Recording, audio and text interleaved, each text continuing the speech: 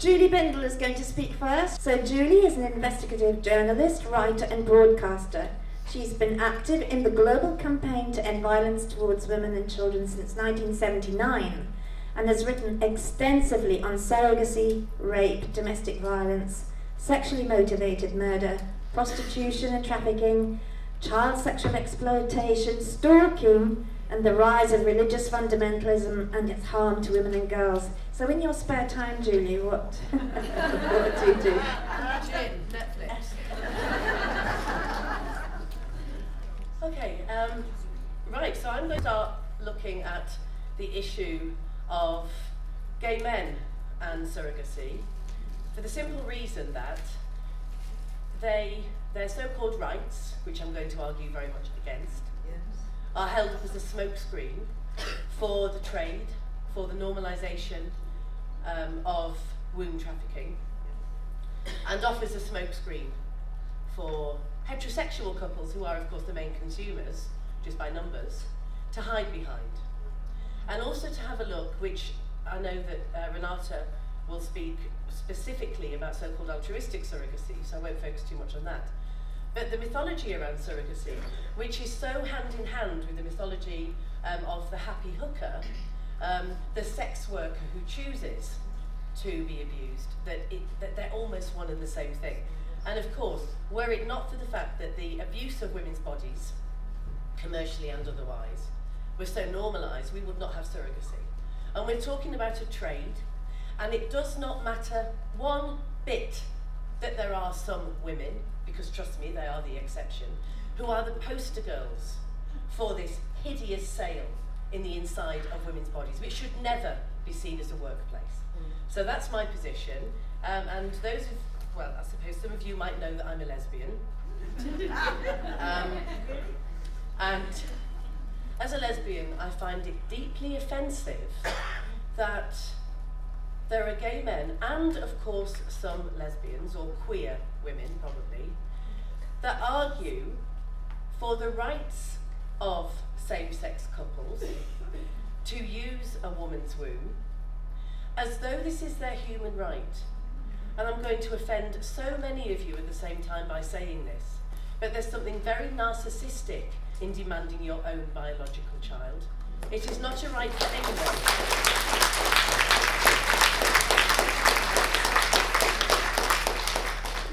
So I got interested in this topic for the same reason that I've been focused on the abuse of women in the sex trade, which I've just outlined. And one thing that really threw me when I started to research it was how many gay men were talking about this as not just an option for them, but as a right. And human rights is clearly extremely relevant when we talk about surrogacy, but the only human rights we need to consider are the human rights of the women who are used as milk cows. Now, clearly, we have lost the way, and we don't need surrogacy to tell us this, when we look at the so-called lesbian and gay liberation movement, because it's now LGBTQI pan-fried, and it's not a liberation movement at all. It's a group of narcissistic individuals that want their own rights and not a collective movement. But the idea that some heterosexual liberals can be swayed by the idea of wealthy, privileged gay men, that this is something that they have a right to, is beyond me. So let's just have a look at the reality of what goes on.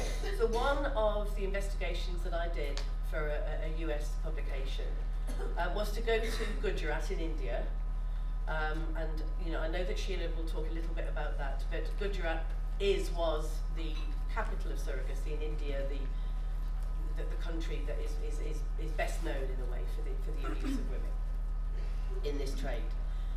And this was 3 years ago. I presented myself as a 54-year-old woman married to an Indian man who was worried that her husband would leave her unless she was able to produce a child.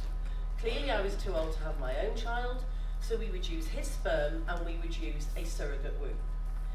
Now in these clinics, of which there are hundreds in the capital alone, they call them fertility or IVF clinics, I was led through to a back room where I saw where the women sleep, eat, live, are completely controlled.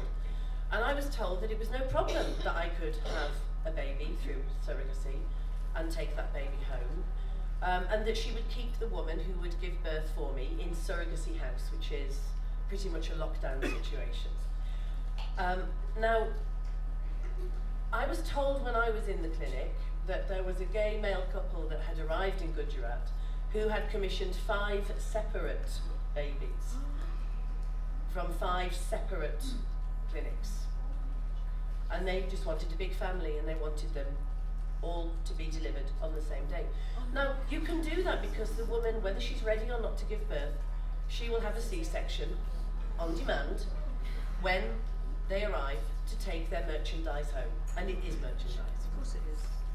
And I was told that it was homophobic to speak against this. And really, they did not care about gay rights, they care about money.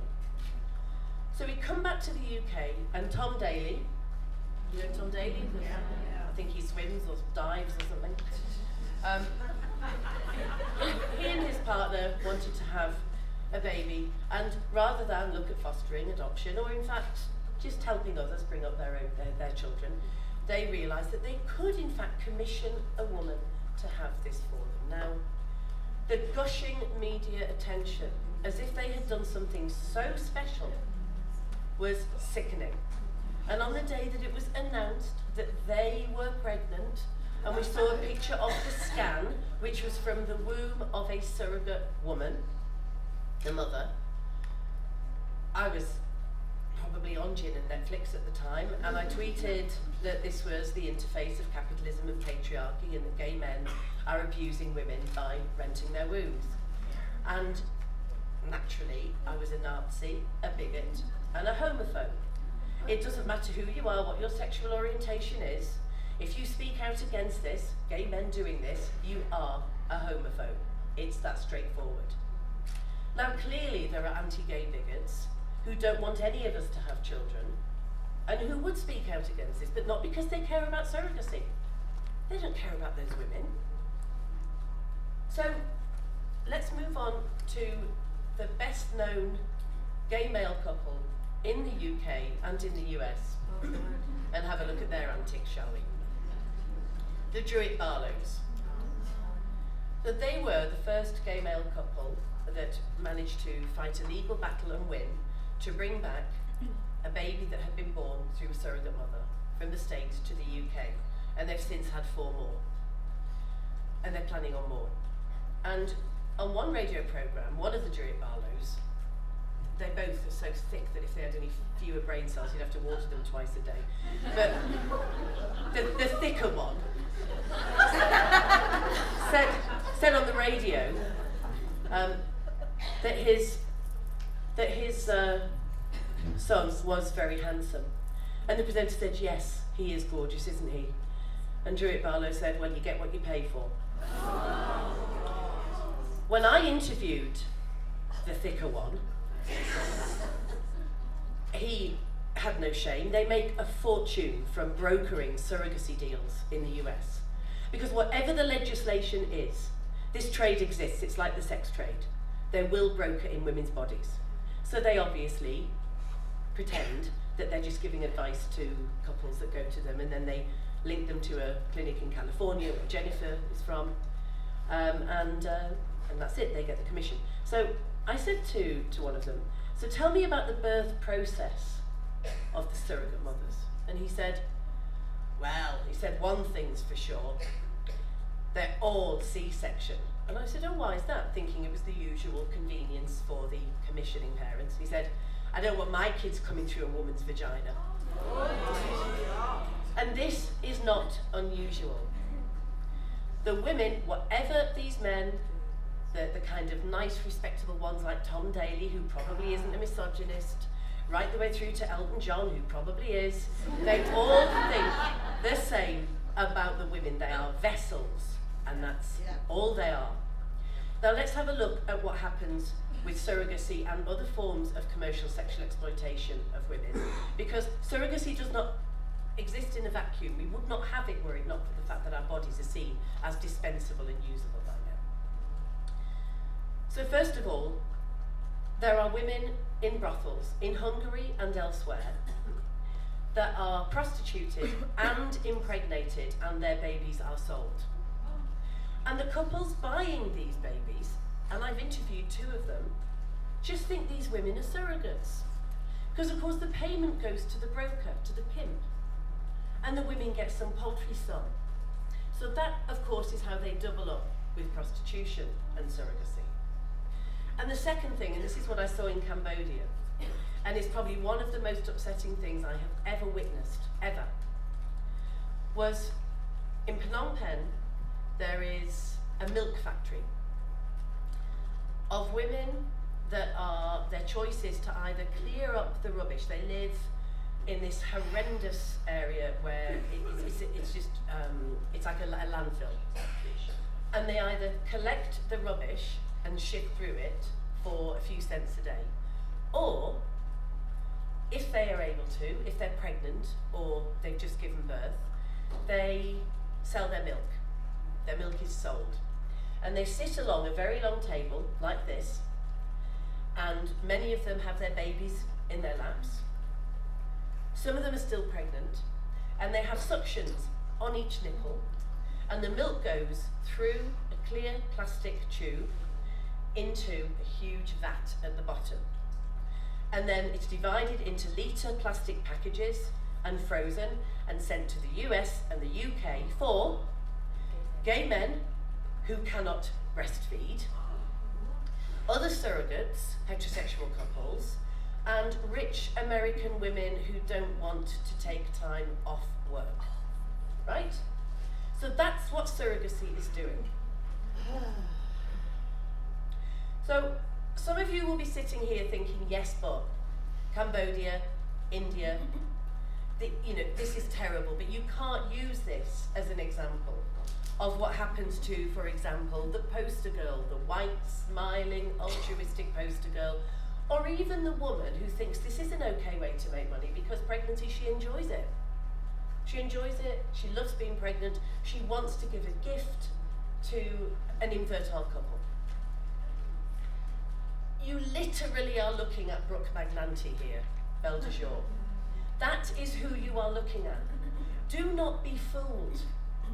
Already in the UK, £14,000 can be claimed for on expenses for a woman who gives birth as a surrogate. That, for many working class, hard up, part-time working women is a salary, right? We have men pimping women into surrogacy in the same way as we have boyfriends sending women out onto the street because they want their heroin or a better lifestyle. You can't possibly remove the exploitation from surrogacy. You mustn't look at the atypical women that masks the hundreds of thousands of women who have the worst psychological and health problems as a result of this. And one small anecdote that I want to finish on is back to the clinic in Gujarat. It's a racist, deeply, deeply racist trade.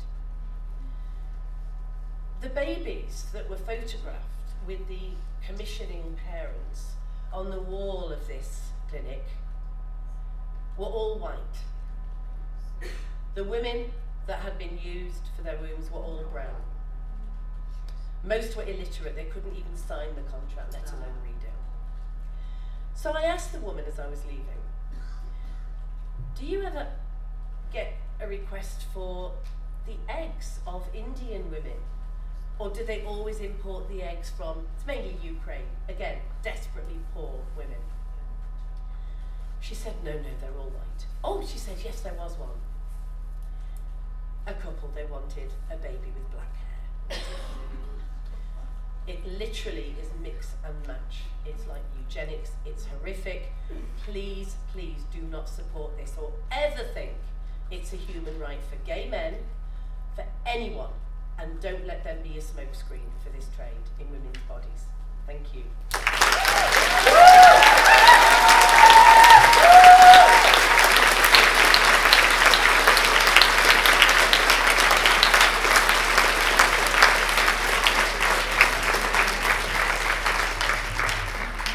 Okay, so I think everybody can see the screen now. So I'm very, very pleased to welcome FiLiA Saravanan.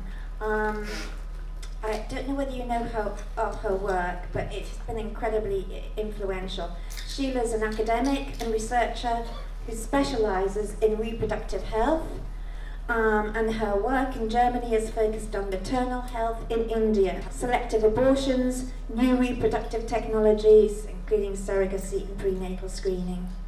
And she's the author of a book on commercial surrogacy in India. Without further ado, FiLiA will explain for herself what she does. Thank you, FiLiA. Thank you very much, Julie.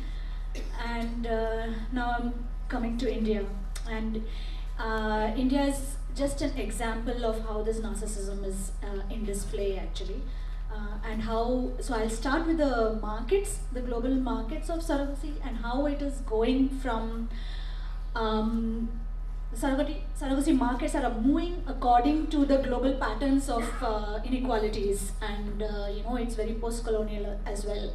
So India, Thailand, Nepal, India, Mexico and Cambodia, these are the countries that were previously huge global hubs, and these countries banned surrogacy somewhat around the same period of time. And as soon as these countries banned surrogacy, it all moved to these other countries, which are also in South Asia, Africa, and also in Dubai. So it's a very clear pattern of how these markets are moving according to the global inequalities, and very, very post-colonial. And many of the popular source countries where the clients were coming from, it's typically US, UK and Canada. There was a point when in India, when it was a huge market was booming at that time. There was a clinic in India which was catering to 4 or 5 clinics in Western India, and they were producing, I'm saying, 1 British baby every second day. So whether they were NRI Indians, non-resident Indians, whether they were British people, so that was the extent of this market that was booming in India. Very typically, this is like any other, outsourcing. So they're lesser cost, and we know all kinds of outsourcing. There are, garment industries, IT, and this baby making market became another outsourcing industry for India. So typically lesser rights for surrogate mothers, less cost, a lot of poverty, inadequate governance that supports all kinds of activities that can be done within India. In September 2015, India banned commercial surrogacy, and the first day I opened the newspaper was all this BBC and many other channels that were saying that, oh, there's such a big opportunity has been lost, and I couldn't find one article that said that it was good. Of course, the reasonings behind this was there were deaths of surrogate mothers, there were custody battles. We all know how many children were stranded in India. There were German kids, there were Australian kids, abandonment of children, there were abandonment of disabled kids. In my case study, in the previous case study, I found that there was a girl child born without a hand, and that child was left a week later under a bridge in Ahmedabad. Exploitation of women, there is at least a lot of information on that. Trafficking of women and teenage girls was also going on when this industry was legal and it was in full bloom. So I had 2 rounds of study. I did one study in 2009-10 in India, and the book that I have written is based on that. And recently in 2019, I went back to India. Thanks for the UNDFR in France. They funded a small follow-up study of, I interviewed in-depth interviews of 45 surrogate mothers just to look at physical health, emotional and monetary impacts of surrogacy on their lives. So I'll go straight into the human rights because one of the points of my presentation is on that.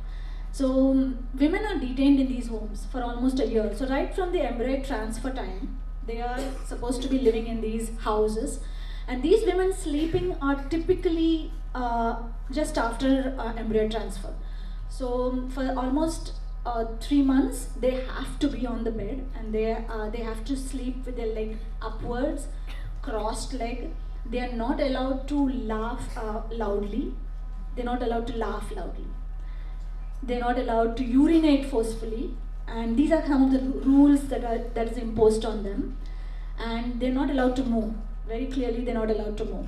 And if they do all that, they carry the guilt of miscarriage. So if there's miscarriage anyway, they're not paid much. It's very, very less amount that they get paid. Then what do they do after that? So there's a work for pay. So they're not working anything, so what they have to do is eat as much food as possible, and their weight has to keep gaining. So every 3 months they are paid a lump sum amount, and this amount is based on their weight gain. And the final, I'll tell you later also, the final payment is also based on the weight of the baby's born. And the other kind of rules are they're not allowed to meet their family members, the kind of music they listen to is, they have to listen to religious music so that it's good for the baby. Finally, the breastfeeding and nanny work they have to do, as Julie also mentioned, it's also based completely on what the intended parents want. If they want to nanny they want the surrogate mother to nanny the baby, they have to do it. If they want to breastfeed. But this breastfeeding, they can do only using the pump. They are not allowed to come near the baby. So there's a glass door. They can see the child, but they're not allowed to touch the baby. So you provide the milk, but don't touch, because you are like not hygienic enough. So these women are typically used like, their bodies are used like just like baby making machines. And these are not only in India. So India is just not one case study. This was happening in so many countries, and we still do not know what is happening, where the industries have shifted, where these markets have shifted. We do not know what's happening in Africa and South America. Apart from that, there's no life and medical insurance. There's no psychological support. They are not given a copy of the contract. They cannot read the contract. They just signed it, and sometimes the husband signs. It's all kinds of things are happening. So in case of any, they have to sign that in case of any kind of adversities, which includes death, near-death situation, removal of uterus, or anything of that sort, they have to take full responsibility of the situation. Now this isn't small. There were 2 or 3 surrogate homes in Anand, and this is one of the surrogate homes. And now this clinic has grown into such a big clinic that it's almost like a big castle. And now what has happened is, in this clinic, she has dumped all the surrogate mothers underground. So earlier at least they had some breathing space. Right now they don't even have they cannot even come out even to a balcony. There's no fresh air for them. They are all underneath. And there are 3 security guys standing there. So earlier I could even walk into there, now I can't walk into this clinic. Trafficking. This was also going on when it was in full boom, the industry. Typically in UP and Bihar, which are the poorer areas of India, there used to be a network of young girls who are trafficked into sex trade from UP and Bihar into bigger cities. And surrogacy started, this industry started using the same network of this trade. So there were young girls who were traded, enslaved, raped, and at very young ages, at age of 10 and so on. And this one of the quotes is that they treated me like a money minting machine. They never, my will never mattered to them. All they wanted was me to deliver babies for them. The agency part. There's some who say that, even academics who say that it is my body, I do what I want to do. But we forget that there is a intersection of discrimination, and there's a historic level of intersection of discrimination. These are poor people, they are women, and they have lesser education, they have lesser employment opportunities, and they have this burden of having to bring their family out of poverty. And if you ask them, they dread that their family should never go into any kind of poverty situation ever again, that they would have to do something like this. And they also tell that I'm doing it because I would never want my daughter to ever do something like this. So if we call this agency, then we can go ahead and do so. Emotional impact. I just have a few case studies. Sonali, it's not her real name, but I went to her house and she showed me the baby. Her children were around. Two of them were there and watching us. She wanted money. Her family wanted money to build a house. And as soon as I asked her, like, do you remember the baby? She started sobbing. And I had to completely stop the interview. I had to give her enough time to actually recuperate. And eventually I asked her, like, do you need psychological support? She said, no, I'm not a mental. I'm not going completely crazy. So for her, even the concept of psychological counseling did not exist. She did not even know what it was. But it was very clearly that she was in a very distressed situation. Gracie, again, it's not her real name. I went to her house. She was one of my first surrogate mothers that I interviewed in the 45 women that I interviewed. She had 2 girls and 1 boy that survived in her uterus after the embryo transfer. The doctor actually did a sex-selective abortion and chose to abort one of the girl child. And her belief system didn't allow that, and she was extremely depressed right from that point of time, and she was in the surrogate home. And after that, another incident happened is that her very close friend sleeping in the next bed died during surrogacy, and this death was not reported in any media. So she became extremely depressed, and eventually whatever money she received from the surrogacy also, she was not able to use it for a right purpose. So she herself started telling that, I have sinned and hence I couldn't use this money. So huge psychological problem. This particular photo, I asked this lady that, do you have a photo of the baby?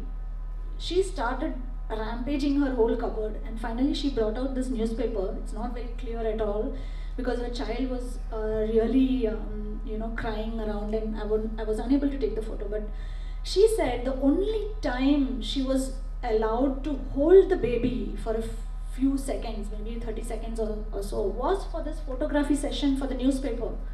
For her intended couple, intended parents were from abroad, and this photo was also not shared with her. It was some friend who said, oh, you're on the newspaper. And she remembers that's the only time she was allowed to hold the baby. So what we get to see in the media is completely different from what is the reality of the situation here.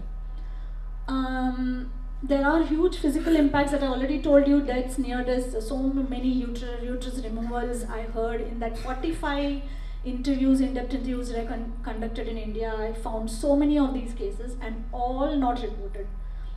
One of the striking physical impacts that I found was on this lady. Her first surrogacy was for a Canadian couple. The second surrogacy, same thing. She had a girl and a boy, and the girl was aborted. The 5 embryos were transferred into her uterus, and 3 progressed to successful pregnancies. 1 girl was aborted. And during this process, the process was so risky that she started having some kind of, emergency situations. She started bleeding, and it's we all know, as anybody who knows medical science will know, that if you do in utero selective abortions, there's a very high risk of other uteruses also dying in the process. So she was put on intensive care unit. She somehow to save the other 2 babies, and for about 3 months, and then eventually she miscarried. She had an abortion, and she was not paid anything. That she was paid 500 euros for that, and we have to understand that these women are already having substandard health. These are not women who are highly healthy. They are poor, economically poor women, and hence they're already women who their health is not that great. So this makes them really much more vulnerable to all these kind of medical technologies. Manjula, I went to her house. She was in tears, and after her first surrogacy, she went back to the clinic. She became pregnant with her own baby, and she wanted to use the same facility for her own pregnancy. And the clinic slammed a huge bill on her. They said, no, it's not surrogacy, it's your baby, so you have to pay the full bill. And she couldn't afford it. And eventually she went to a government hospital, and then she had a fistula. She had a urinary fistula. And she suffered like anything, and the clinic was not helping her much at all. She still owed about a lakh. She owes a lakh of rupees, 100,000 rupees for the clinic. The economic impact. There's a lot of say that, oh, these women, they build castles, they become rich with this money that surrogacy is providing them. There's this case where I was quite shocked. She's living in a shed just next to the railway line. After the surrogacy, she got some 600,000 rupees from a couple in US. They were unable to manage the money. They got 600,000 rupees. They were not able to manage the money. Husband got used to taking loans, and then they wanted her to go back into surrogacy thrice so that she can repay those loans. So it's a kind of a cycle, and there are many of these women who go back into abject poverty. In fact, I wrote to the intended parents. I got the email address from her, and I wrote to them. And they were so, they were not even able to understand how come she went into poverty. Oh, we paid her for what she did, you know. So beyond that, that's not our problem. This was another case. I may not go deeper into it, but she did her surrogacy twice. Again, very poor people have to do at least twice surrogacy to come out to some extent of their poverty.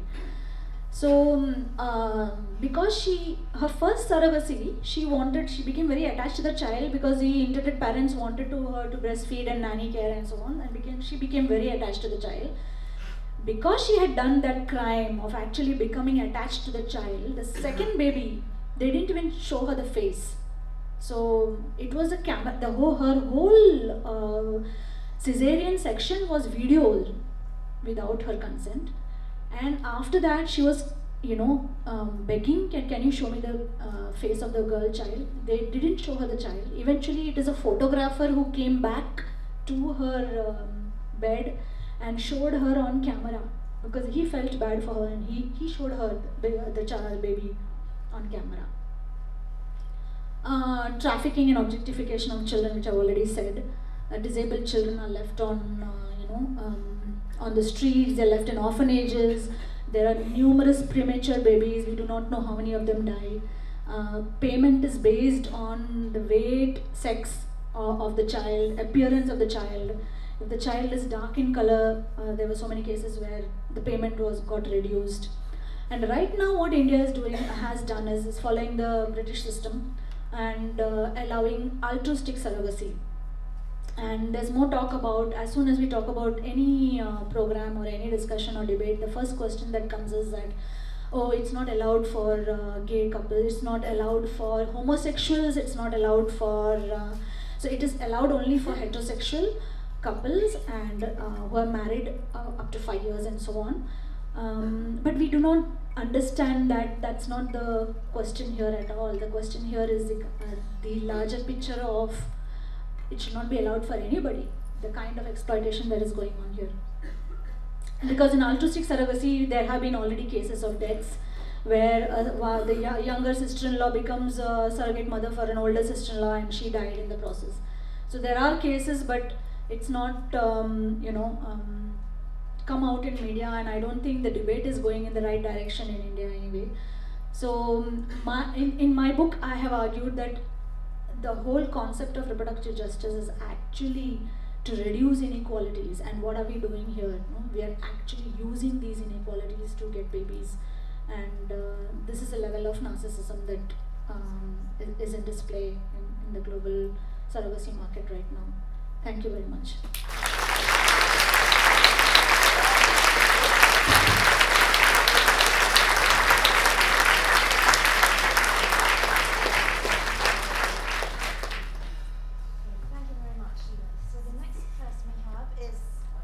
Jennifer Lal, who is founder and president of the Center for Bioethics and Culture Network. That she has a long and impressive CV, but I'm going to tell you about the films that she has made. So, you've, sorry, I'm just going through, I'll start. She's called upon to speak to lawmakers and members of the scientific community and has addressed members of the European Parliament in Brussels on issues of egg trafficking. She has 3 times addressed the United Nations during the Commission on the Status of Women on Egg and Womb Trafficking, and she made her writing and directing debut producing the documentary film Exploitation, which won the Best Documentary at the California Independent Film Festival. She's also a director, executive producer, and co-writer of Anonymous Father's Day, a documentary film exploring the stories of women and men who were created by anonymous sperm donation. And in 2014, she completed what is now a trilogy of films on the ethics of third-party reproduction with Breeders, a Subclass of Women, ? Which focuses on surrogacy. And in July 2015, she released a documentary short, Maggie's Story, which follows one woman's egg donation journey. And Lal's newest feature film is #BigFertility, was released in the autumn of 2018. Thank you, Jen. It's great to be with you. As you've heard, I am from California, and I'm here to say don't be like the Americans when it comes to surrogacy. The current debate over surrogacy has 2 main positions. One side argues that we should allow the practice with regulation. There's currently that debate taking place here in the United Kingdom, and I'm sure the women that are at the table, Nordic Model Now and Object UK, would appreciate talking with you about what's going on in the United Kingdom. And then the other side, the position that's shared by me and... You can't hear me? Oh, sorry. It's hard for me to hold this and look at my notes. The position that myself and my colleagues up here on the panel share is that you cannot regulate away the harms and abuses and exploitation, and so therefore it must be abolished. The crux of the disagreement is over what should be done in order to minimize the harms to those women who serve as surrogates and the children who are produced from these contract arrangements. I think you've heard already Julie and Sheila's remarks about the atrocities to women and the children that they give birth to. And of course in the United States we think that we can protect all the stakeholders in these contracts, commercial arrangements through regulation laws, and I would say that's naive and that's being polite. But for me, perhaps the most effective tool that I use when I argue in the United States is in reading the contracts that American women sign. And I think the contracts are quite telling in that they demonstrate how the surrogate mothers, the birth mothers, have no rights, they have no choice, and they have no freedoms. We hear about how they choose to do this, they want to do this, they're happy to do this. And I have read quite a few of these contracts, mostly drawn up in my state of California, but in contracts around other states as well. My state, California, is considered a surrogacy-friendly state, which is why Elton John came to California and the Druitt Barlows had come to California. What does a surrogate-friendly state mean? It means that commercial contracts are legal. There's no limit to payment, so Elton John and co, the wealthy can set whatever amount they want to pay. There's no limit or restrictions in how many embryos the surrogate is asked to carry. So we've had quite a few controversial cases in California where surrogate mothers were pregnant with triplets. And they, of course, ensure the legal rights to the intended parents, the purchasers, to get that baby. And in fact, in California, the surrogate waives her maternal rights to the child before she's even pregnant. So that's severed at the signing of the contract. I believe, of course, that all surrogacy should be prohibited and not regulated. What do these typical contracts include? They have all the, the basic legalese of any kind of commercial contract. But I think it's interesting to note that overwhelmingly the use of the word mother if it's used at all, and in the case of a gay male couple, the word mother is never in the contract. If it is in a contract, it's when there's an intended mother or a purchasing mother. So she is the mother in the contract. There's typically language declaring that this agreement is not for the purchase of or sale of the child. What is the surrogate being paid to do? Hand over a child, not to keep the child. So I think that's, of course, disingenuous language. There's a lot of medical and psychological testing and screening, often heavily tilted to the surrogate mother. So she has to be screened and evaluated that she's going to do a good job and obey her contract and not get any kind of ideas. The payment structure is also outlined in these contracts with what's reasonable and reimbursed expenses, clothing allowance, gas and mileage reimbursement, to and from doctor's appointments, child care if they need to have child care for their own children in the home so they can get to appointments, lost wages if the surrogate mother has to stop working because of pregnancy-related complication. And there's also language establishing, like I said, maternity and paternity once that child is born. Most surrogates in America don't even see the children. Sheila alluded to that. They're delivered by C-section and the children are whisked away. And immediately on the birth certificate of the child is the intended parents, the purchasers. To me, the most troubling aspect of these contracts, though, is not usually the nuts and bolts of a legal commercial contract, but all the additions, the whims and the wishes, if you will, of the intended parents. So they can explicitly control what the surrogate mother eats. I've seen contracts with the surrogate during the pregnancy is told she has to maintain a vegan diet when she's not, in fact, a vegan normally in her life. She has to limit her intake of fast food, so the diet is heavily controlled. She's told if she can exercise, what kind of exercise she can conduct, where she can live, where she can travel, what kind of activities she can do. I've seen language requiring the surrogate can't dye her hair, can't get piercing, can't get her ears pierced without permission. She must get permission. One contract stipulated that the surrogate and her husband agreed that they would not form or attempt to form a bond with the child.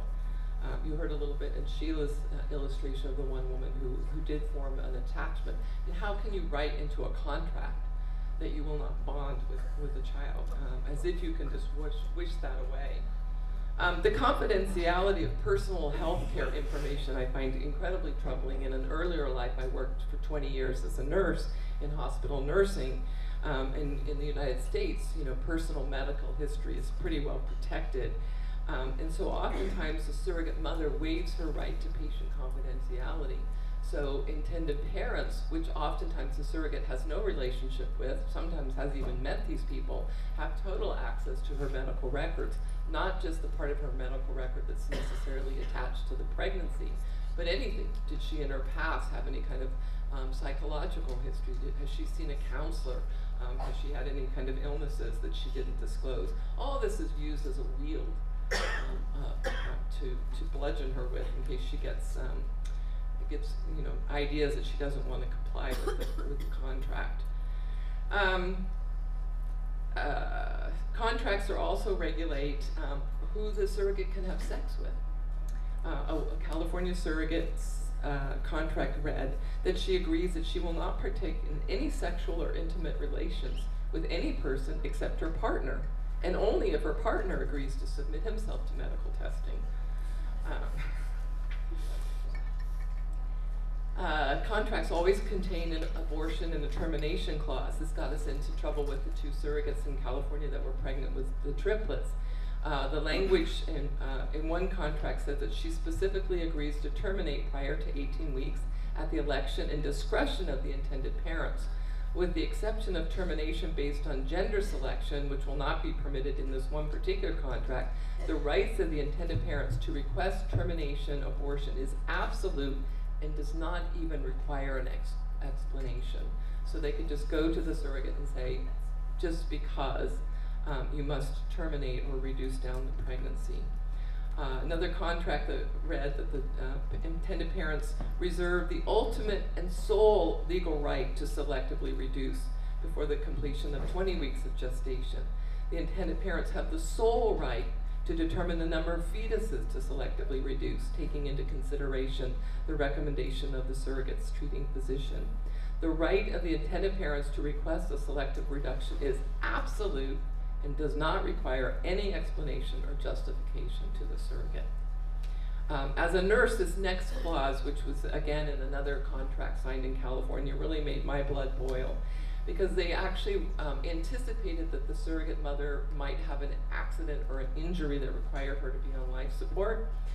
So they wrote this clause into her contract for insurance, and it said that if she was in her second or third trimester of pregnancy, and in the event that medical support, life support was required, the surrogate and her husband would agree that the intended parents could make the decision if or when to terminate life support. And I know, and just because I know this particular case, this again was a surrogate who had never even met the intended parents. She had met them through somebody who put an appeal on Facebook, who was looking to help find a surrogate for some friends of theirs that were looking to conceive. So she basically signed away her medical decision making to total strangers, and this is legal. This is a legal contract in the state of California. I'll give you a moment to pick your jaws up off the ground. These contracts always include language regarding how to deal with the surrogate when she doesn't comply. And if she decides not to terminate the pregnancy or not to reduce down the pregnancy. This part I'm going to read next was in bold in all capital letters. To the extent that the surrogate chooses to exercise her right to abort or not to abort in a manner inconsistent with the instructions of the intended parents, it is understood that such action may be determined to constitute a breach of this agreement.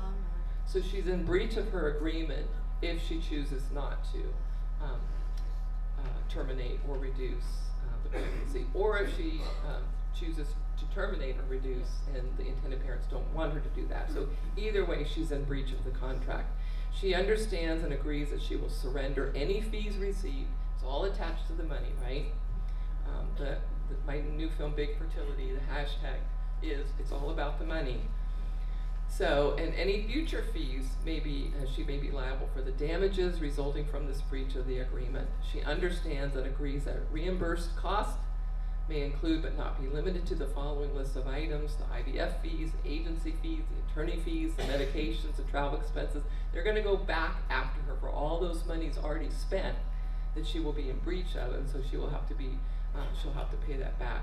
And this particular contract did say that in the case of a child being born with a disability and her not being willing to terminate the pregnancy, that she's responsible for the care of that child until that child reaches the age of 18. This is in the legal contract signed in the state of California. I'm often asked why these contracts are legal. I wish I knew. And I'm also asked, why do surrogate women enter into these kind of contracts? Because they need the money. And they're willing to roll the dice. They're expecting that things will go well, as we often all do. You know, why do I overeat or overdrink? You know, because I think I'll be fine, it won't happen to me. And these women are willing to take the chance or the gamble because they need the money. So I join you all in getting better educated and informed and joining us all to stop this grotesque human rights violation of women. Thank you.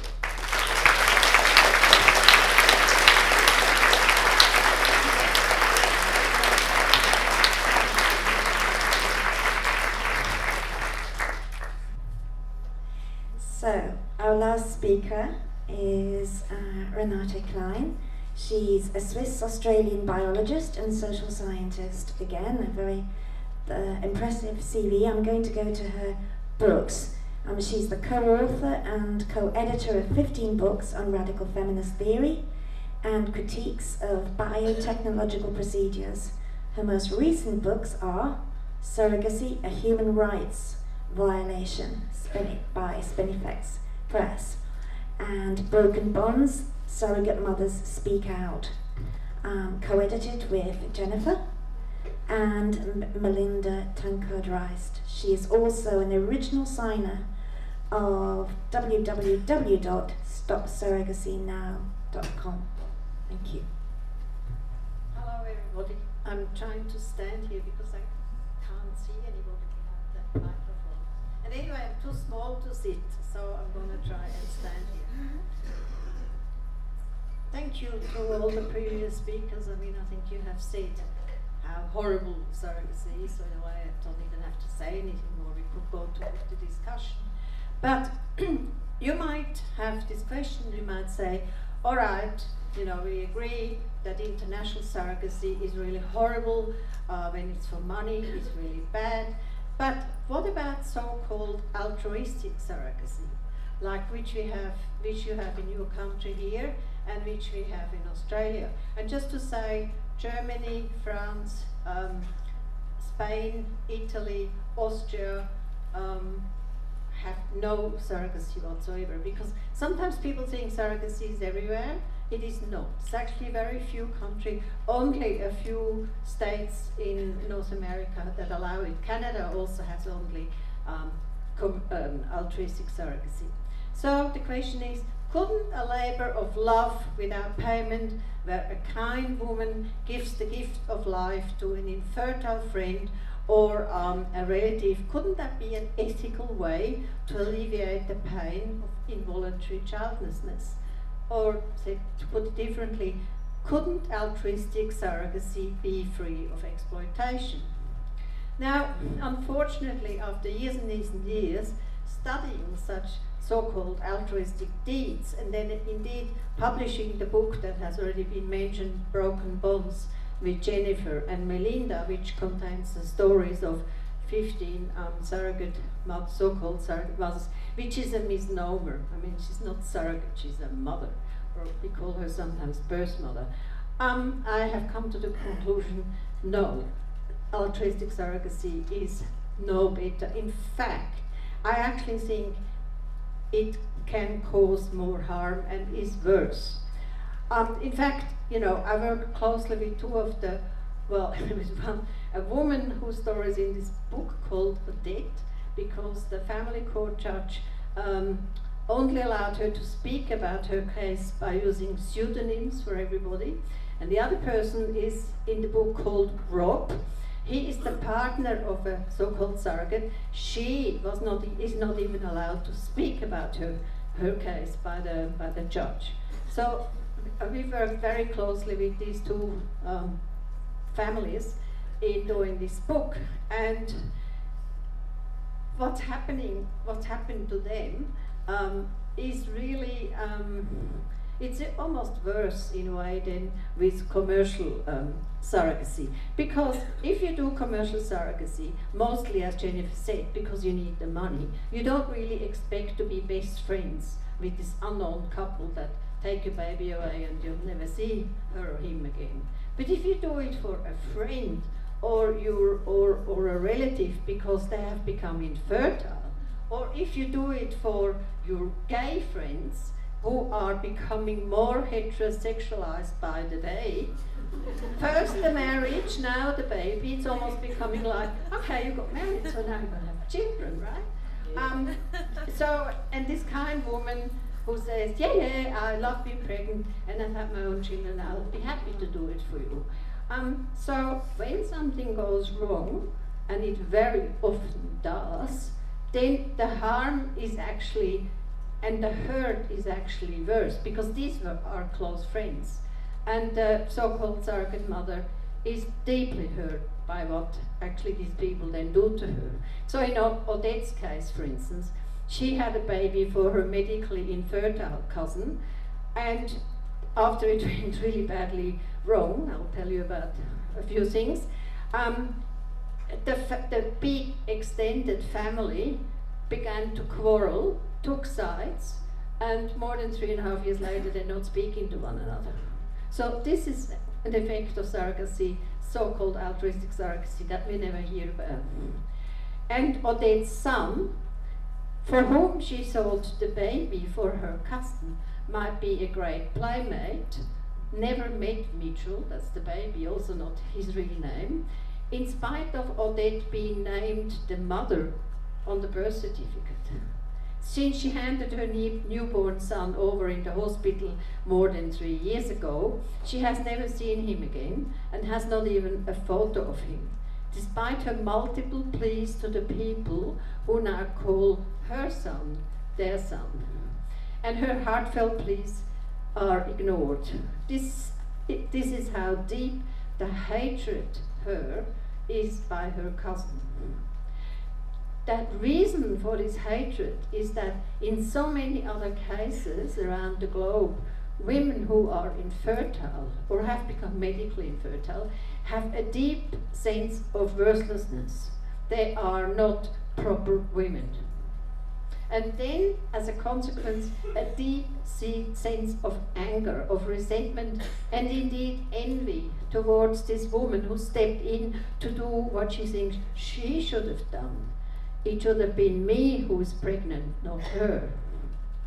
This sentiment leads to terrible actions. In Odette's case, her cousin rang her repeatedly during the pregnancy and abused her so badly that Odette actually considered having an abortion because she was really getting fed up. She didn't do it, but she was considering it. She was also considering giving the baby up for adoption.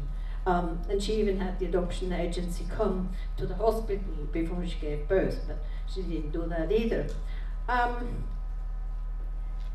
When the abuse got so badly that they kept, shouting at one another at the telephone, the cousin stopped paying any medical and even legal expenses for Odette. And that meant that her lawyer, who happens to be the most famous surrogacy lawyer in Australia, a gay man who pushes surrogacy like crazy, he decided he wasn't going to get paid. I think he was owed $12,000, so he stopped representing her. So if she hadn't actually found this wonderful pro bono lawyer who took her case on, she would have been entirely unrepresented in the family court. As it was, she still lost big time because despite the fact that she is named the mother on the birth certificate, she has not seen her child since the day she gave birth to him. She has not even had a photo of him, nothing. And she is still deeply depressed. She was diagnosed with PTSD. She deeply regrets handing over her birth son to her cousin in the hospital. And she was actually considering fighting for him in court, but she's a single mother on government benefit, and she wouldn't have had a hell in hope to win because her cousin and her husband are very wealthy. So it wouldn't have worked. This is just one case, but I really, really urge you to read the stories in Broken Bonds. There are 4 stories by people who did so-called altruistic surrogacy, and since this is now the current inquiry in the UK, which is about altruistic surrogacy, you can get a lot of information from these stories, and they're truly heartbreaking. And like in commercial surrogacy, what we heard before, the so-called surrogate mother is always economically and financially disadvantaged, often also educationally, and with absolutely no prospects of keeping her child. And many of them have attempted to do so.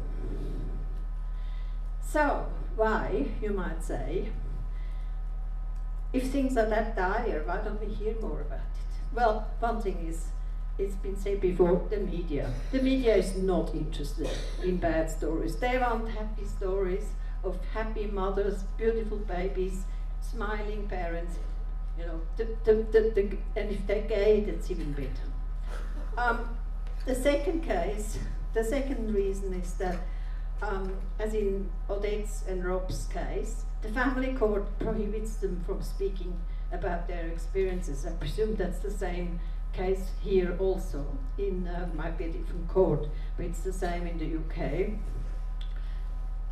Another reason is that often, after having taken the baby away, the birth mother has truly been broken by the experience. And speaking out about it is about the last thing she emotionally can or even wants to do.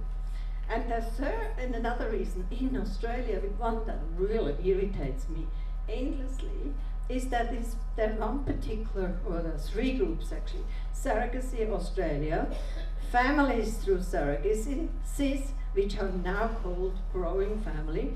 They have all the same man at their helm. His name is Sam Everingham, and you should learn that name because Sam also comes to the UK and does conferences. He thinks of himself as very wonderful. He's gay.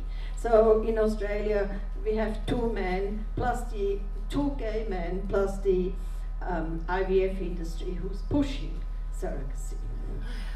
So he makes it very clear that if you want to enter the inner sanctum of his organizations, you have to pay money. And actually it became public through a report on the ABC TV that in the last 5 years this organization, which is a not-for-profit organization, has made $2 million profit. I mean, I wish we had $2 million. We could do an awful lot of things with that. So it's really all hush-hush. When you pay money, you get access to the inner sanctum where there are lovely surrogates, they're wonderful egg donors, everybody is smiling, and you can start your so-called surrogacy journey. And you also get referrals to surrogacy, for instance, in Ukraine or in any of the other countries, despite the fact that in Australia, in the states of New South Wales, Queensland and the territory of the ACT, and it's recommended also in Western Australia, it is a criminal act punishable by jail terms or a fine of over 100,000 to go overseas for surrogacy. But sadly, it's never been enforced. So despite the fact, that's why I agree with Julie when she said it doesn't almost matter what the laws are. They're going to do it anyway. It's like with prostitution. So for this and many other reasons, obviously Jennifer didn't actually say that. Jennifer started in 2015 a very wonderful organization called Stop Surrogacy Now. We're all members of this, and there's another wonderful organization in France called ICAPS, and we also started a new one in Australia called APSA, Abolish Surrogacy Australia. We put a bracket around Australia because, as I said, one of the gay men's organization is called Surrogacy Australia, and so I thought we had to make sure we have a bracket around Australia, so not to be sued, but we would love to abolish Surrogacy Australia. We want to raise awareness in the general public about the myth that altruistic surrogacy is about happy babies, happy IPs, that stands for intended parents, and happy altruistic surrogates and egg donors. The reality we find is broken hearts and broken bonds, and babies deprived of their mothers at birth. In Australia we talk very seriously about the stolen generation. Those were the babies removed from Aboriginal people in the 50s and 60s last century to be given to white people so they had good homes, or then babies of unmarried, mostly white women in the 50s, 60s, 70s, up to the 80s, who were also removed and given to better families. So we know all about that. There have been repeated apologies from the government to the so-called stolen generations and to the women whose babies were taken away. But now we're doing it all again.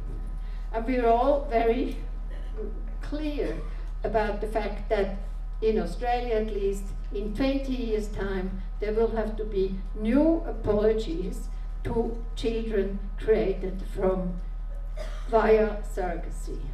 And if you think about it, I mean, adoption has many problems with it as well, because often the child is removed from their cultural background and everything.